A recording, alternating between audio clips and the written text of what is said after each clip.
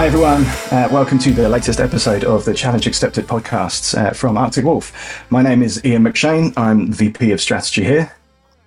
And I'm Adam Murray, the CISO of Arctic Wolf. And we are recording this at the start of 2023, so what a time to be alive. Adam, have you got any interesting New Year's resolutions based on things you did or learnt last year? Maybe not busting your leg open? Yeah, well, that's exactly what I was going to talk about. Is I had the unfortunate experience of having my first bone broken, and I chose a big one, the femur. So anyway, my goal this year is to not break any bones. So that would be that seems like an achievable one, right? Major goal, yeah. Hopefully, I don't know. Sometimes I get the better of myself and do stupid things like jumping mountain bikes. So like kind of related. Like, say I'm in the process of kind of moving to the US and. Big soccer fan, and I'm pleased to see that soccer is interesting. You know, there's people are interested in soccer in the US, obviously. But I started to think about maybe taking up some kind of North American sport. And so I thought about football, and I'm like, look, I can barely throw a tennis ball, let alone a football. Thought about baseball, and, you know, I enjoyed baseball, but mostly the drinking and watching part of baseball. And so what I decided to do this year was to take up ice hockey, which sounds like a big stretch. And, you know, to be fair, ice hockey is pretty popular in Europe, obviously. But the interesting challenge for me is that I just can't skate.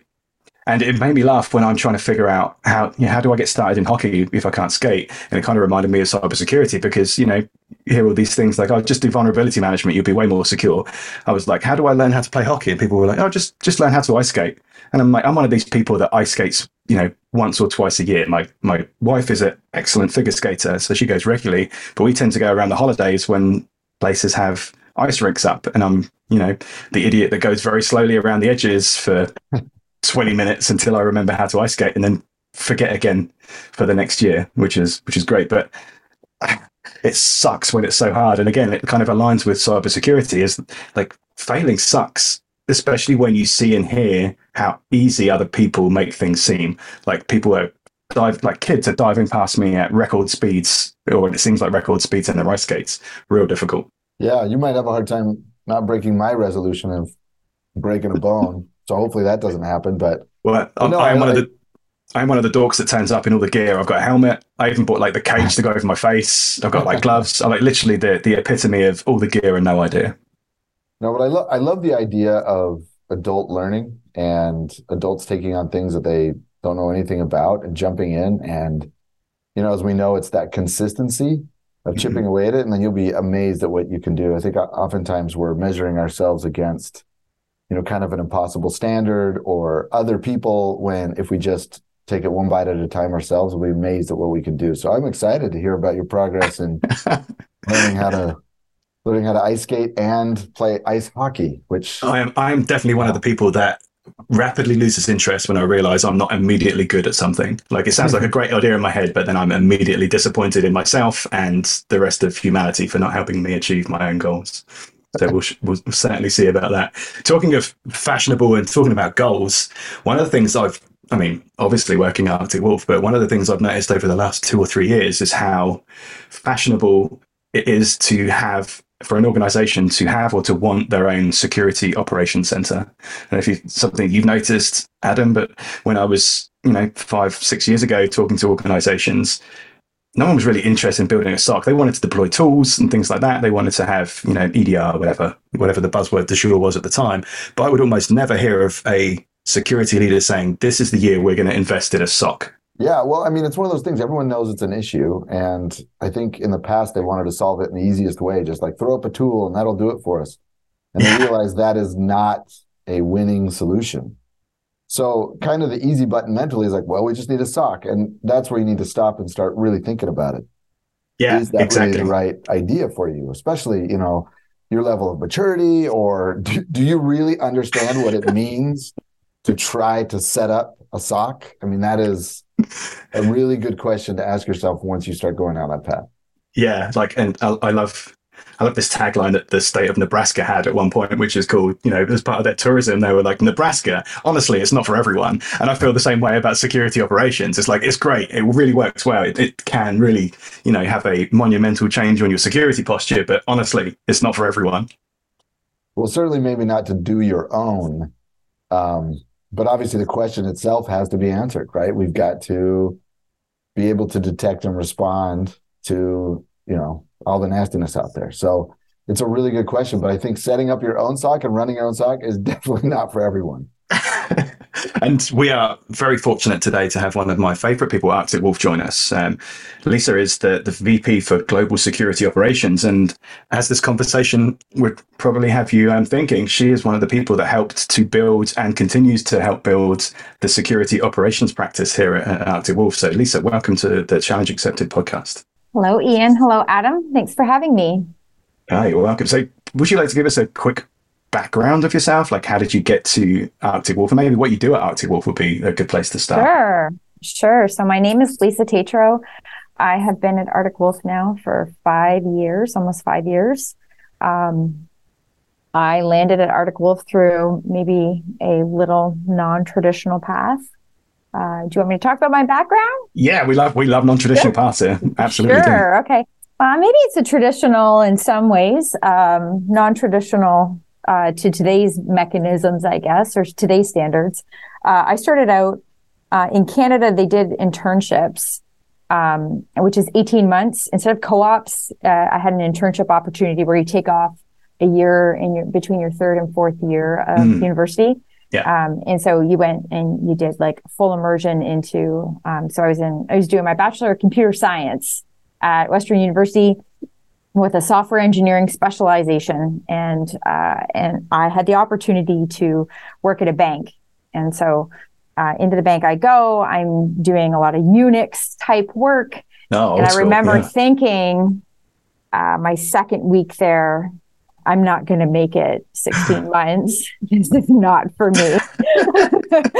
And from some act from above, there was a reorg that happened within the first month. And I had walked into this room. I had this org chart. I looked and I ended up in the network security team. And that was it for me. And so I ended up in network monitoring. And so it was wonderful. It was wonderful. I'm telling you, it was so wonderful. So what was your favorite thing about the network side of things? Just, it's a non-traditional access. It is a non-traditional path. And I think a lot of people in cybersecurity come from the classic kind of help desk or, endpoint support kind of background, as opposed to the nuts and bolts of network security. Well, coming from the software engineering and coding and scripting type, I guess the education part, I had 1 or 2 courses in networking, and it made more logical sense to me. And it allowed me to be a little bit more creative. So I understood the firewall, routing, switching components. And so when I ended up in network management, I could see and monitor things. And the operations was a bit more thrilling to me. Back office type environment was just not my thing.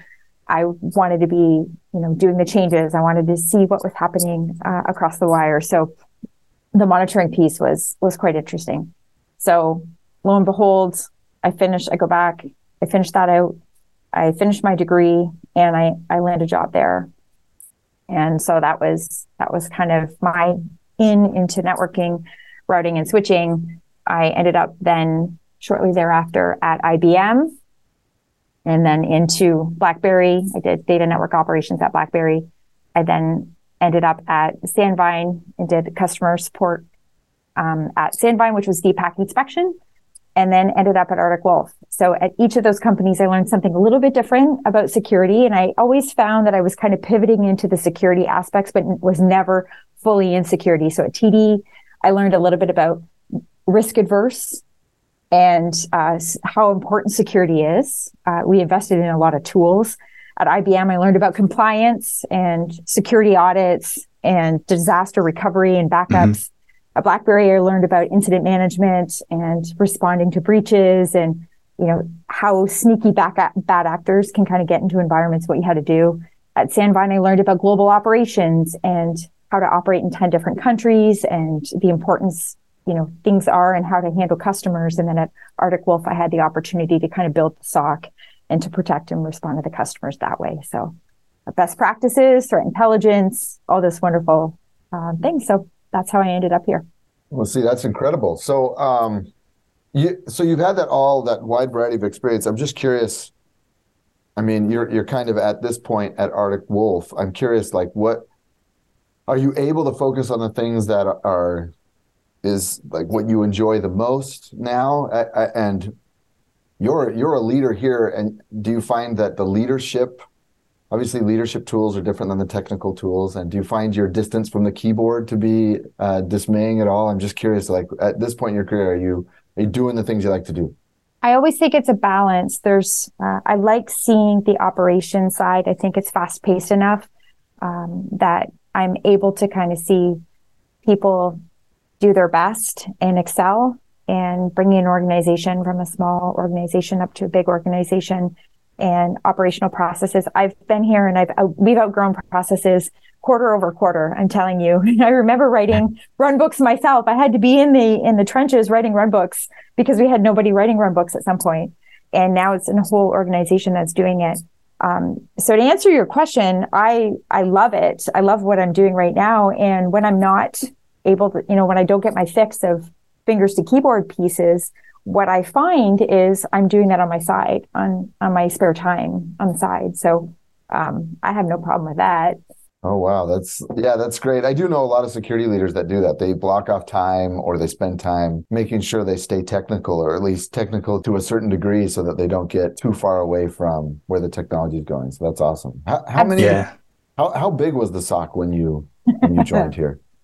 Well, we had 30 people in security services at the time that were doing shifts within the SOC. And so I had the opportunity of building it out into the couple hundred people that we have now. Wow, that's amazing. And yeah, I should paint a picture of how amazing this organization is. So when we say the SOC, we're talking about the SOC that offers, security operations services to our customers. And there are multiple rooms around the world that provide this service. And I sit in Arctic Wolf's Utah office. And so right next to me is a big room with 120 seats, really impressive. That's full of operators. And that's just one of the SOCs. So it's really impressive what you've built here, Lisa. Yeah, thanks. Yeah, it's great to see it's scaling that out as well. So, we've recently, in the last couple of years, opened the Frankfurt Security Operations Center and staffed that way. And we're, moving into Australia and New Zealand right now. So I guess you spend a lot of time hiring as well. Like, it's in your spare time, spare time aside from coding and your day job. Like, how are you thinking about hiring? Like, how many people do you think you've hired so far since you've been here? So dedicated triage team, I've probably personally or within my organization hired over 350 people. Wow. Yes. There's a lot. Incredible. Can you share with us some of the things you've learned? I mean, I want to get into, like what do you look for, but I'm wondering, like, taking a step back, you've hired 350 people to be security operators. Like, what have you learned from that? I will tell you, when you hire a lot of people or you have open recs that are more than one, it's a lot easier. So let me kind of paint it out for you. If you have 5 or 6 recs in a quarter, I like hiring 5 or 6 people at the same time, because you don't have to look for the perfect fit. You can hire a group and a cohort together. And when you do that together, that group actually excels together as a cohort. And those relationships get really, really built out quite well. So you're not looking for the perfect person. You're looking for the group of people that can kind of interact together. And so what I found is those relationships end up being very, very solid. And you see them interacting with each other still to this day in their dens. We call them little dens that they have. You see them interacting very well. The relationships are really strong. They onboarded together. They've been through incidents together. They've, supported customers together. And those relationships are within the culture as well. And we've been very successful in hiring in cohorts. And I found that is almost easier, because you don't have to be as picky, because you're looking for similar characteristics. And it's been beneficial to us to hire in that way. It's certainly interesting for me because when I think about hiring across my career, it's always like one role at a time. It's never like I'm going to hire 5 people to do the same job. So that's a really interesting point that you don't have to look for the perfect one individual. You can spread the characteristics you want across a group of people. How does that work for distributed organizations, though? It still works the same, and you end up having because we've in a lot of the way we've kind of scheduled it out, a lot of the dens are distributed. So in our SOC location, I don't have, a team that's only in Waterloo. I've always had the diverse SOCs being a team together on their shift. And so they have those strengths together, they're onboarded together, and they're at different locations, and it's kind of built it out together. We can have anybody on the management team interview whatever candidates, and they trust each other's judgment. It also allows it to be a little bit more diverse. You're not looking for the same person graduating from the same program. You are looking for, baristas. You're looking for a chemist, and then you're looking for, somebody from legal, and you pair them up with other people that have the traditional masters in cybersecurity or what have you, and you put them together, and you have like a diverse thought path when you're looking through, a security investigation, and it's quite interesting what they come up with. It's wild, actually. Yeah. So when you are looking at the individual, what have you found have been the most valuable things to look at? And I'm talking let's say someone's listening to this that's trying to get a job, entry level, or just trying to change careers or something, and what are you looking for? Education, certifications, personal characteristics. Kind of walk us through that whole sort of, what you look for. Sure. So it would depend if it's entry level or more, mid-career or senior level. But if I'm just looking at kind of the entry level type role, we're going to look for some that have gone through school or through some sort of a program, or someone from a characteristic perspective. We're looking for an interest in cybersecurity. We're looking for, if you haven't, gone to school, what are you doing other than going to school? Are you, listening to podcasts? Are you watching videos on YouTube? Are you doing a Try Hack Me or Hack the Box? What are you doing to make and build that interest? Tell me what you're doing. Are you inquisitive? Are you an analytical thinker? How are you staying current? What is your passion? And then we also need really good communicators. So tell me how you're communicating, because you're going to have to communicate with people that aren't physically next to you. You're going to have to communicate with customers. You're going to have to communicate as a team and be a team player. And then you also have a high pressure environment because, there's breaches out there, there's attacks out there. How are you going to behave in those situations? So those are some of the characteristics and situations they're going to be in. So we're looking for skill sets that can be displayed in an interview, or, tell me about a time, tell me about a situation that you've been in these situations that can be articulated in an interview. And so we're looking for those types of characteristics. And if you don't have the education, then tell me what you have done to kind of, fill in for that lack of education. Tell me about Try Hack Me. Tell me what you've learned. Mm-hmm.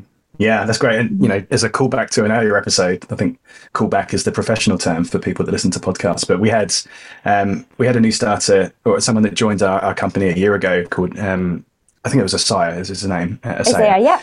Yeah. And so he joined, and he gave us a great run through of his story of joining, with limited experience, but just a passion for security, and was able to find in Arctic Wolf and in your organization specifically, the home that would welcome him in, and saw that spark, saw that interest in, trying to learn and wanting to learn, but not having necessarily all of the, educational opportunities that, some people are very fortunate to have. Absolutely. So we don't just hang our hat right there. We've hired people that come from different walks of life, and that's okay. Just show us the passion, and what are you doing to fill those gaps? Mm-hmm.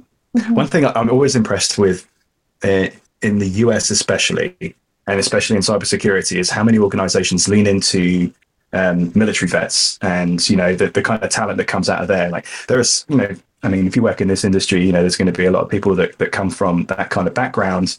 But how much success have you seen looking for those kind of characteristics, looking for those kind of attributes in people coming out of that the veteran service?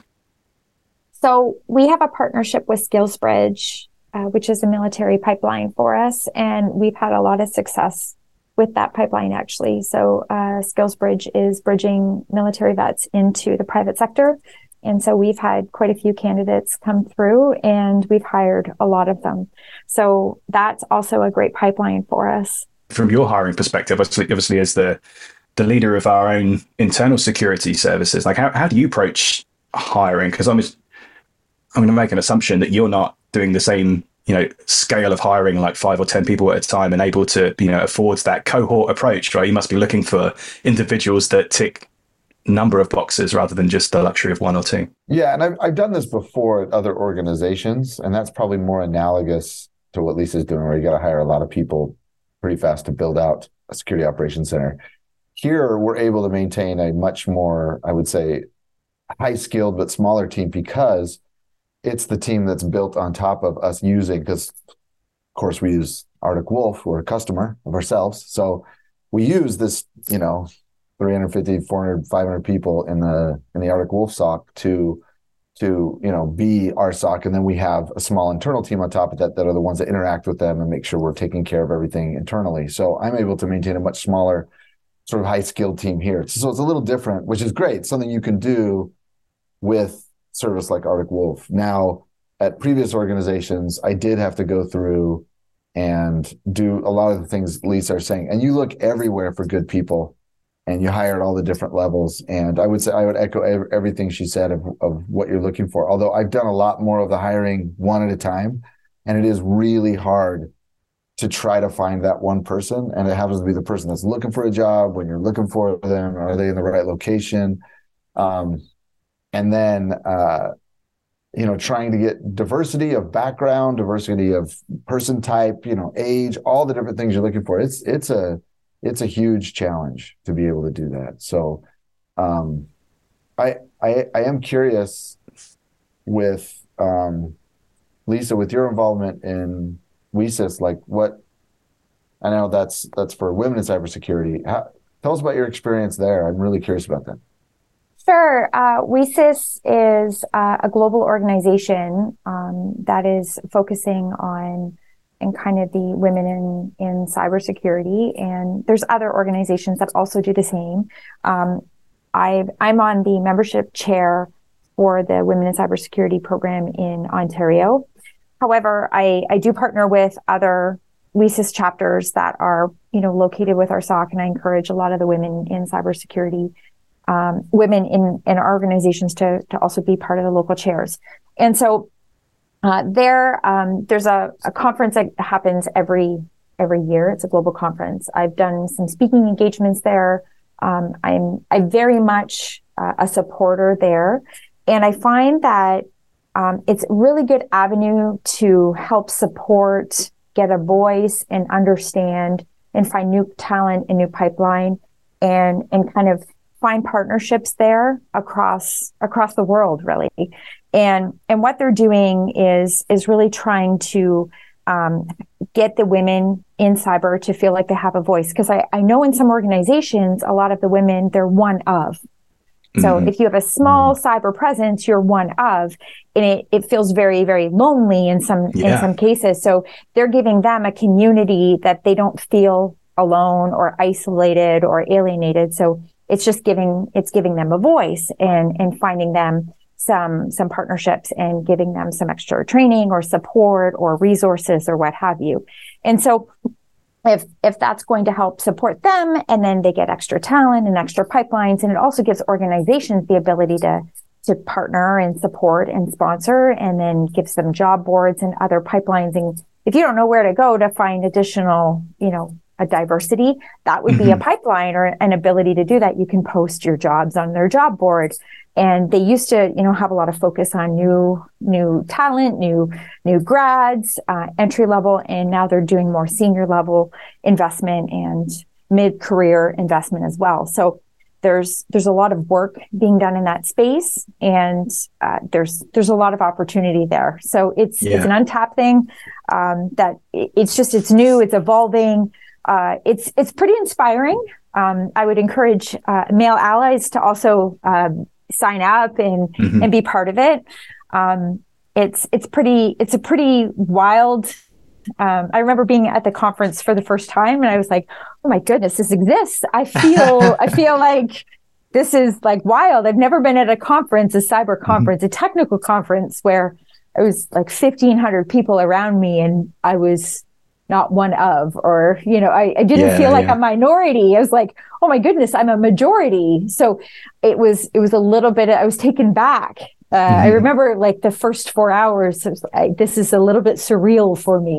I heard similar feedback from folks that attended the Grace Hopper conference as well, which is a similar kind of organization, right? Absolutely. It's a little bit different. So it gives a lot of women that don't necessarily see that on a day-to-day basis a little bit more of a community that they didn't necessarily have. And it helps them if they wanted to start a community in their own organization. We had a lady in Utah start a school chapter out of the SOC in Utah. The BYU chapter there. And so getting more women from BYU. She's an intern at our location. And so that's great. It helps give them the framework to have more and more support. And that's just a really good thing. And so actually, they asked me to, I'm going to speak next week, being an ally. So I'm really excited about it. So it's in my that's area. Great. So that's really exciting. And I do think, from my experience talking with, in fact, BYU runs, one of the oldest, maybe the oldest girls cybersecurity camp in the summer for high school age girls, which is great. And one of the things I have learned from interacting with that is there is this challenge when you're a person and your perception is there isn't anyone like me in that profession. It's really intimidating to say, "Oh, I could do that," or I'm going to do that. What do you say to women and girls that are thinking about entering cybersecurity, but they think it's all, the people not like them? Oh, it feels like challenge accepted. That's what I say. Very good. Very good.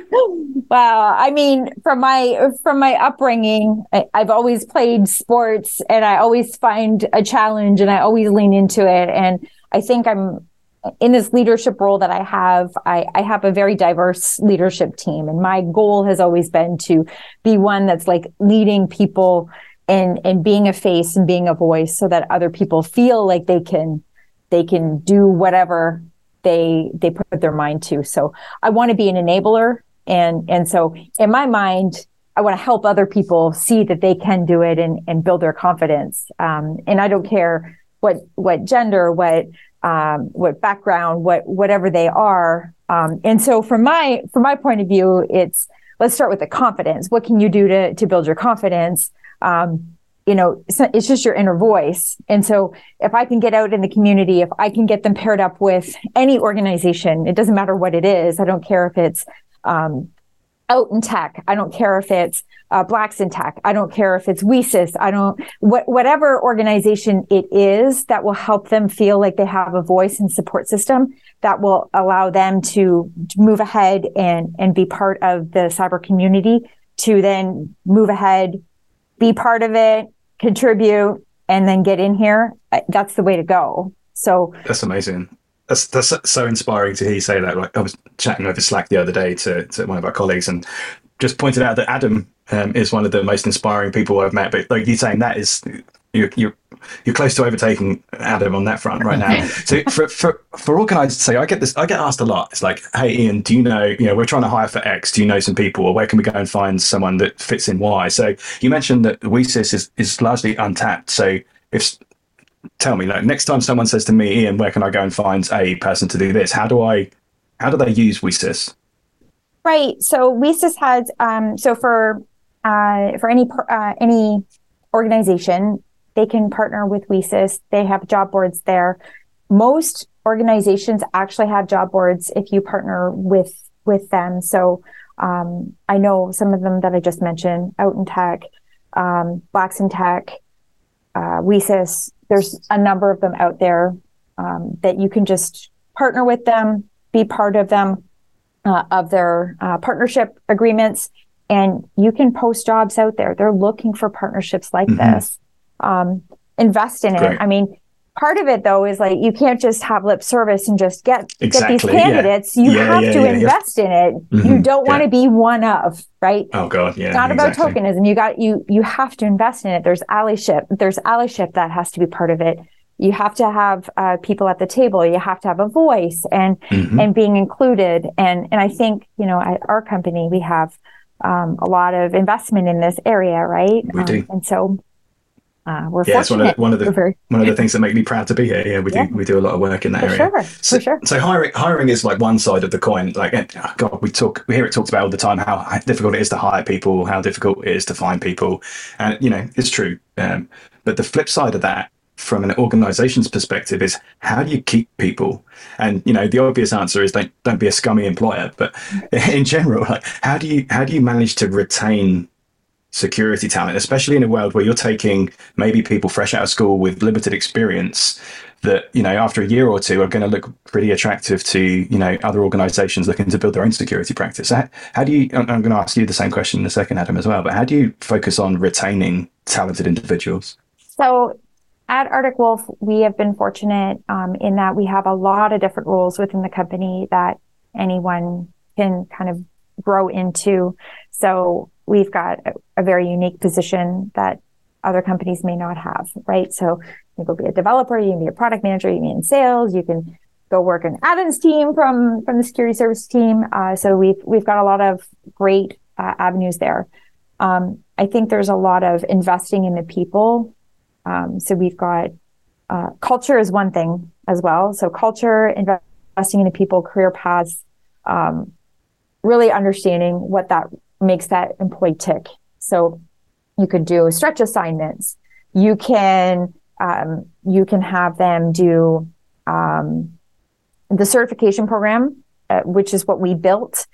We have little steps along the way that kind of identifies what they're capable of doing.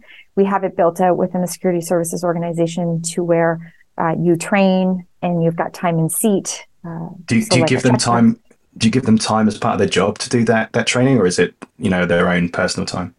So most of it's on their own personal time. So there's training that they do. There's also, it makes them an eligible candidate for the next role, and then they get to interview for that role.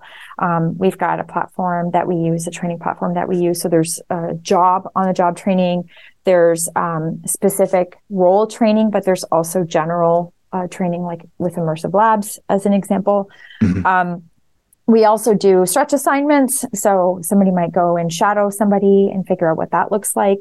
We do a lot. We encourage people to go do speaking engagements, so attend conferences, and we have a lot of recognition. Our culture is pretty cool. We've got certification jacket ceremonies. And I think culture is probably one that you can say it, you can put it on a wall, but you got to live it. So we do a lot of fun things on our culture. We've got. Yeah, I was going to say, Lisa, I'm not sure you're selling this well enough. I mean, they do it. I want one of those jackets. Yeah. They roll out a red carpet. Yes. And literal red carpet. Literal red carpet. Every month. Rope, and they bring up and you get this cool bomber jacket, and it's got patches for your different certifications. I mean, there's esprit de corps to this, and it is Absolutely. a big deal when someone gets this. So, and that's not a small thing when you make a big deal out of all the things you're talking about. Yeah. So every month this jacket ceremony happens. So you have to be with the company. You get certified as soon as you're in the role. And then after a year, you have to be recertified, and then you get your bomber jacket. And there's like a whole program around this. And it's a huge investment in the people and the team. And that jacket is really a badge of honor. We've got our Lego people. We've got shout outs, and you should see some of the fun shout outs that we do. We've got channels in Slack where people are recognizing each other, and lots of fun things. It's a fun culture. And so, Adam, for you, like I'm not saying that opportunities are slim on your team, but from a internal security perspective, I would say, like tell me how you motivate the team and how you keep them engaged. Is that also a culture thing? Is it believing in the mission? Absolutely, it's a culture thing. And, I've learned a lot from watching Lisa and her team, Mark and Brett and others there. It's really impressive. Going back to the original question of how do you retain the talent, I really focus on leadership and training my leaders to be incredible leaders. And, there's the saying that people don't quit jobs, they quit bosses, right? Mm-hmm. And they've got to have great leaders. And so one of the things I like to do is really lean into that and talk about callbacks. You asked me a book I'd been reading, the first one of these podcasts we did. Mm-hmm. And I go back to that book, When They Win, You Win by Russ Laraway. And it is a great book that teaches really, principles based on data that show you how to really create a great place to work for everyone, where they feel empowered, where they feel like they have control over their life. So it's not just I come to work and there are dictates given out and I don't have any power, or maybe I have power over the project I'm working on, but nothing else. You don't want that. You want, to create a culture of candor where people can bring as much of their whole self to work as they want to, and then they have a voice and they're listened to. And if they don't have these things, that's why people will leave. So we really try to create a place like that and then give them the power and resources they need to be able to do their job while getting the direction and strategy from their leadership. And then really focusing on empathy with the leaders. So I really focus on that a lot, and then let each leader have their own sort of culture within their own teams. Because I have pretty wildly different teams. I don't just have a security operation team. I also have, application security and compliance and others. And so we have to focus on all these different areas, and they're a little different, right? But if we have good leadership at all those levels, then that creates an incredible culture where people want to come to work, and they they have a great sense of camaraderie, if not love, for their coworkers and their leaders. And it becomes a place where they, get to really express themselves with their work. I honestly, Adam, I look forward to the day I get to work for you. Every time I hear you say stuff like this, I'm like, wow. Anyway, so as part of leadership, one of the things we've heard a lot about, especially during COVID, and it's almost especially in cybersecurity, but I'm sure it applies to other industries as well, is burnout, and especially for security analysts, and especially for those that work dedicated shifts and don't necessarily get the freedom that other roles provide of being able to pick and choose when you work, as long as you get the job done. So, Lisa, how big of an issue has burnout been over the last couple of years for your team? And have you got anything you can, any advice you can give folks that are trying to deal with that or even preempt burnout? Yes. So our 24/7 operations is a little bit different than other organizations. And we did it with intentionality because we wanted to curb the burnout. And so I recognize, having done a role of 24/7 myself before, and having, been in the trenches with them when we were growing up the team, that looking at a board for 8 to 12 hours a day it's just a recipe for burnout, and we weren't going to churn and burn these people. So let's give them something exciting. And part of that was a bit of variety and stretch assignments. Okay. And so we had this amount of work to do. And why would I give you this task to do and then that task to do and do it separately? So we're just going to cut it up throughout the shift. And so what we've done, instead of burn you out for the whole time, we're going to change your shift so that you had it strategically set so that you're not doing the same thing for the entire time. So what we did was a 10-week rotation, and we had an entire week off in the middle. So nobody worked straight days, nobody worked straight nights, nobody worked straight weekends. We did a 10-week rotation with a week off. So you're only working 2 weekends every 10. And so that in itself, with 4 hours doing a board, and then 4 hours working tickets, 4 hours doing an investigation, 4 hours doing something else, it provided the variety. And so if you didn't necessarily like doing a board work or working on tickets, you had some relief. So then the burnout was a lot less. And so that seems to have served us well. Of course, people are not going to always love the shift environment, but we did work through that. And so that has served us quite well. We've had pretty low turnover as a result. Our retention's been quite high. And so as a result, it's been great. We haven't had the same issues that other SOCs have had. Oh, that's incredible. I have always found that to be a challenge, especially in small, scrappy security operations, or as Ian was saying at the beginning, companies thinking about it and they got all these tools and people are trying to respond to the alerts. And so it's amazing that you really spent the time to think about it. And I definitely think that's what security leaders have to do. They have to really think about their people, lead with that empathy and say, what can we do? What is reasonable? Because oftentimes it's like, just figure it out, and then that's just do security. It's fine. Don't worry about it. Well, people in security are so passionate and they're so duty bound. They're duty driven people, mission driven people. Mm-hmm. And so when you say just figure it out, they're like, I've got to do all of these things, rather than like what Lisa's talking about, getting a strategy of prioritization, right, and thinking about what's monotonous, what's going to keep people fresh, mm-hmm. and then really saying, here's where we have to take breaks. And we really have to make sure that people are not working all the time. Because I know security people, I know you people, I see you out there. You'll work all day and then you'll go home and you have your laptop open and alerts are coming in and no one else is watching it. So you are. And we have to change this culture. So it's not just this heroic effort all the time, but it's, leaders like Lisa that have thought it through, created a great strategy, and then executed on that strategy with discipline to make sure that folks aren't burnt out. Love that. Yeah. Yeah, we Absolutely. Did just that. We take their feedback. I mean, this is the work that has to be done. Here's, during this period of time, we have to cut it up. This team does this team does that. It's all covered. Get your feedback. That isn't working. Okay, let's change it a little bit. Great. It works. Yeah. One of the things I love about this podcast is that I get to learn so much stuff from really cool people. So Lisa, thanks for joining us today. I've learned a ton. I'm sure our listeners have learned a lot about not only the insights of Arctic Wolf, but also, some of the ways that they can motivate and retain their staff. Is there anything, Lisa, you want to plug or mention or advertise or point people to or ask for help with? Anything? Now's your time to get on your soapbox and say anything you like.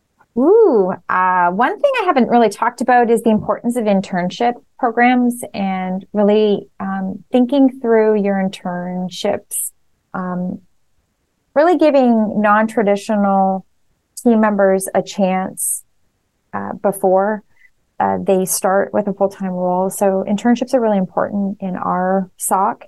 Mm-hmm. We treat them very much like a true employee doing the role. I've had interns come to me and say, thank you for giving me the opportunity to actually do a security role. And I said, what do you mean? And they've said to me, in other internships that we've had, I was not doing a real security role. And I said, what do you mean by that? Please say more. And they said, I was doing coffee and I was doing reports and I was auditing things, but I didn't actually get to do the role. So these people, that you're hiring and you're bringing in to do these roles, they are hungry. Give them the opportunity, give them the chance. And so just take that as information and give them the opportunity. Also look at non-traditional paths. We've had a lot of success with chemists, with people from transferring in from a legal department, from marketing.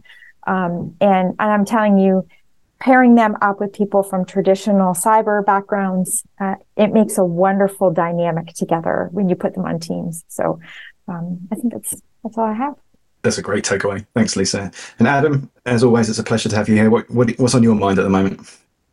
Great to be here. Well, I love what Lisa said, and I just like to do a call to all of us in cybersecurity, especially cybersecurity leaders or people who've been doing it a while, is you're going to have, I know you do, and you have lots of people reach out to you and want to know what cybersecurity is like or talk about it. And that's one of the things I do is I always try to make time for people who reach out to me and just talk them through it. Some people, they're wondering, they're sort of curious about cybersecurity and it may not be for them. And I like to walk them through that conversation. But I just think I can't echo enough what Lisa's saying about giving people a chance, like interns. And I also think just the time that we can donate to folks, even 5 minutes, 10 minutes, to have a conversation with them about what it's like to be in cybersecurity, how they can succeed. try to, inspire people, try to let people from diverse backgrounds know that there are people like them. There's a place for them. We want them. We need them. And that there's so many different roles that they can fill. It's not one thing.